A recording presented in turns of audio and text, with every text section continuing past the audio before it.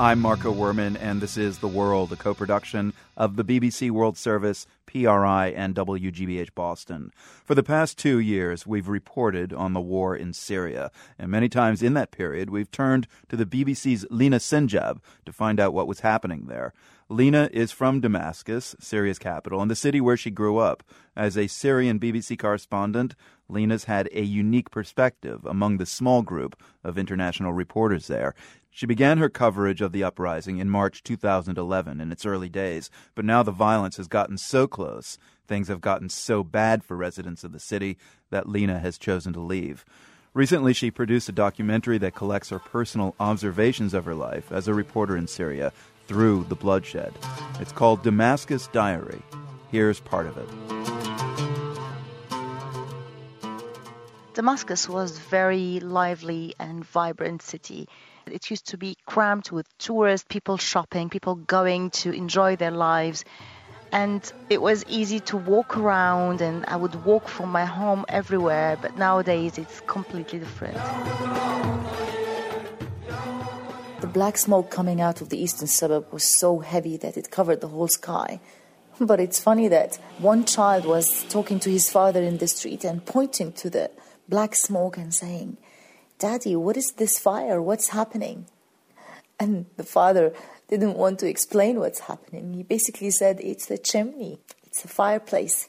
But in fact, many children at the same time, they now know what's the difference between gunfire, mortar, multiple rockets. We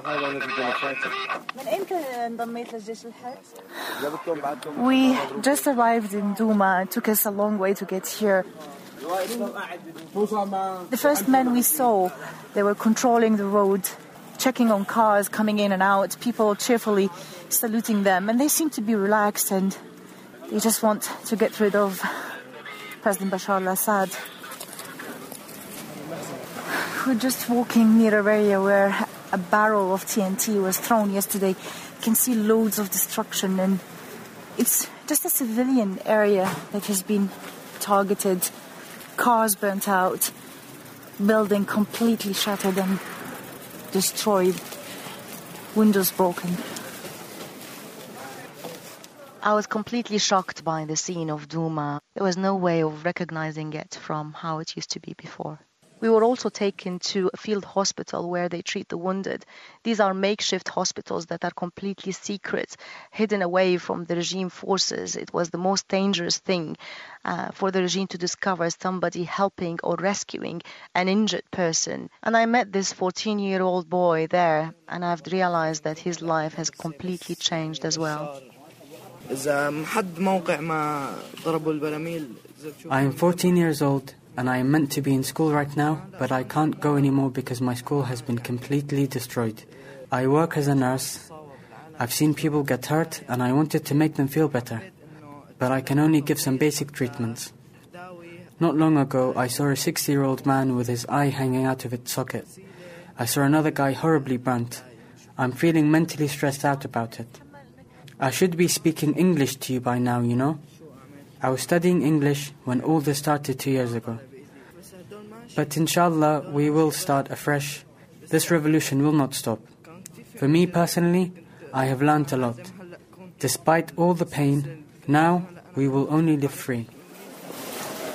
We're going under the bridge now to get into Hamidiyeh, the covered market,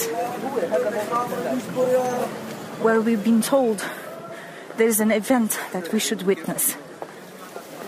We've started to see some signs that something is about to happen.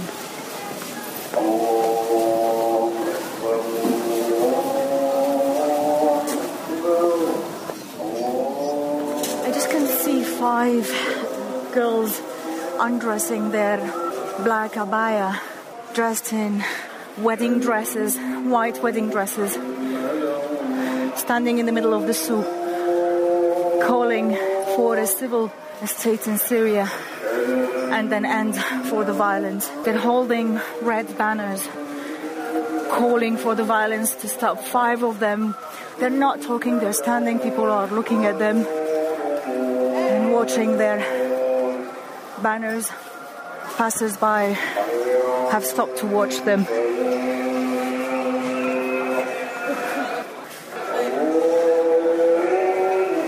I can see a policeman running towards his base, probably calling for support. I quickly moved away from them, took my heart is pounding. It's scary to imagine what will happen. I have been detained a few times myself, and though having spent only one day maximum, was released just after midnight, but was disturbing enough that I keep thinking every single night they're coming to pick me up.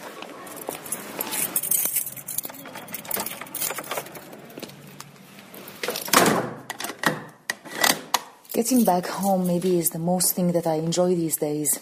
There is some normality to it. To come back to your own corner, to your own zone, sit on the couch that you like to sit on, with hundreds of thousands of others in the same country, or probably in a neighborhood next door. They don't enjoy anymore. Their houses have been destroyed. Shelling resumed this evening. I feel my house is shaking. I'm just watching a YouTube video. The mother is saying goodbye to her son who is in his coffin. She's in tears. And the men are singing for their mothers not to cry them when they die, because this is their duty. I suddenly realized I have stopped crying. I stopped feeling. Or maybe I became numb. I want to cry over every killed person. I want to regain my humanity, my soul. I want to regain my heartbeats. I don't want to befriend death. I want life.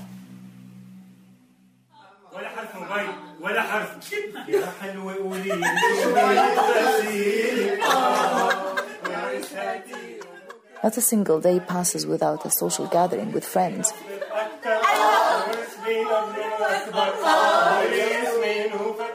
Another bizarre day amidst the war. Spent it at a friend's house in the old city on the rooftop, watching the snipers around. But the funny thing is that we were sitting on the rooftop looking at the snipers, drinking wine and doing a barbecue and laughing.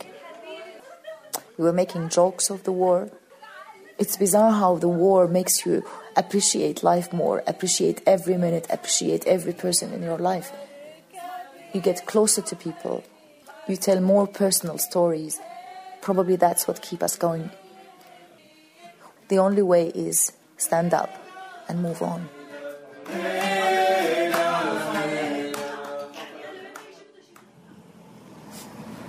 I just said goodbye to the last friend.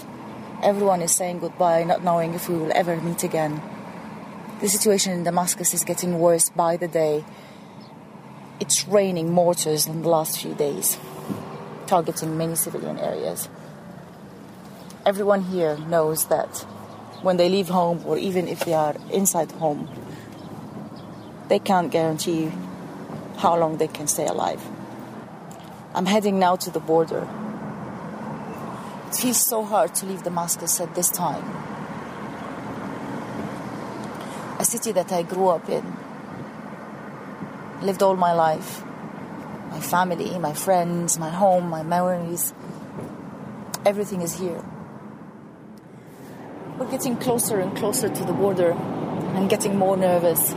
It's exactly a year when last time I tried to leave the country and I was detained at the border.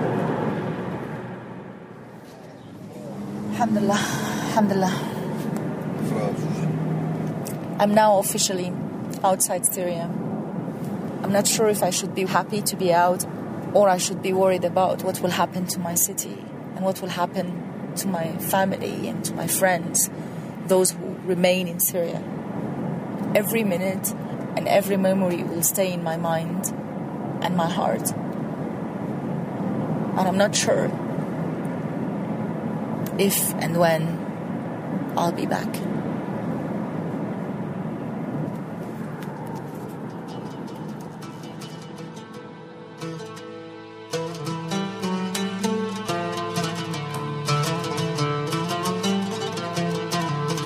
heartbreak and uncertainty, ending that report by the BBC's Lina Sinjab. You can hear Lina's whole documentary, Damascus Diary, at theworld.org.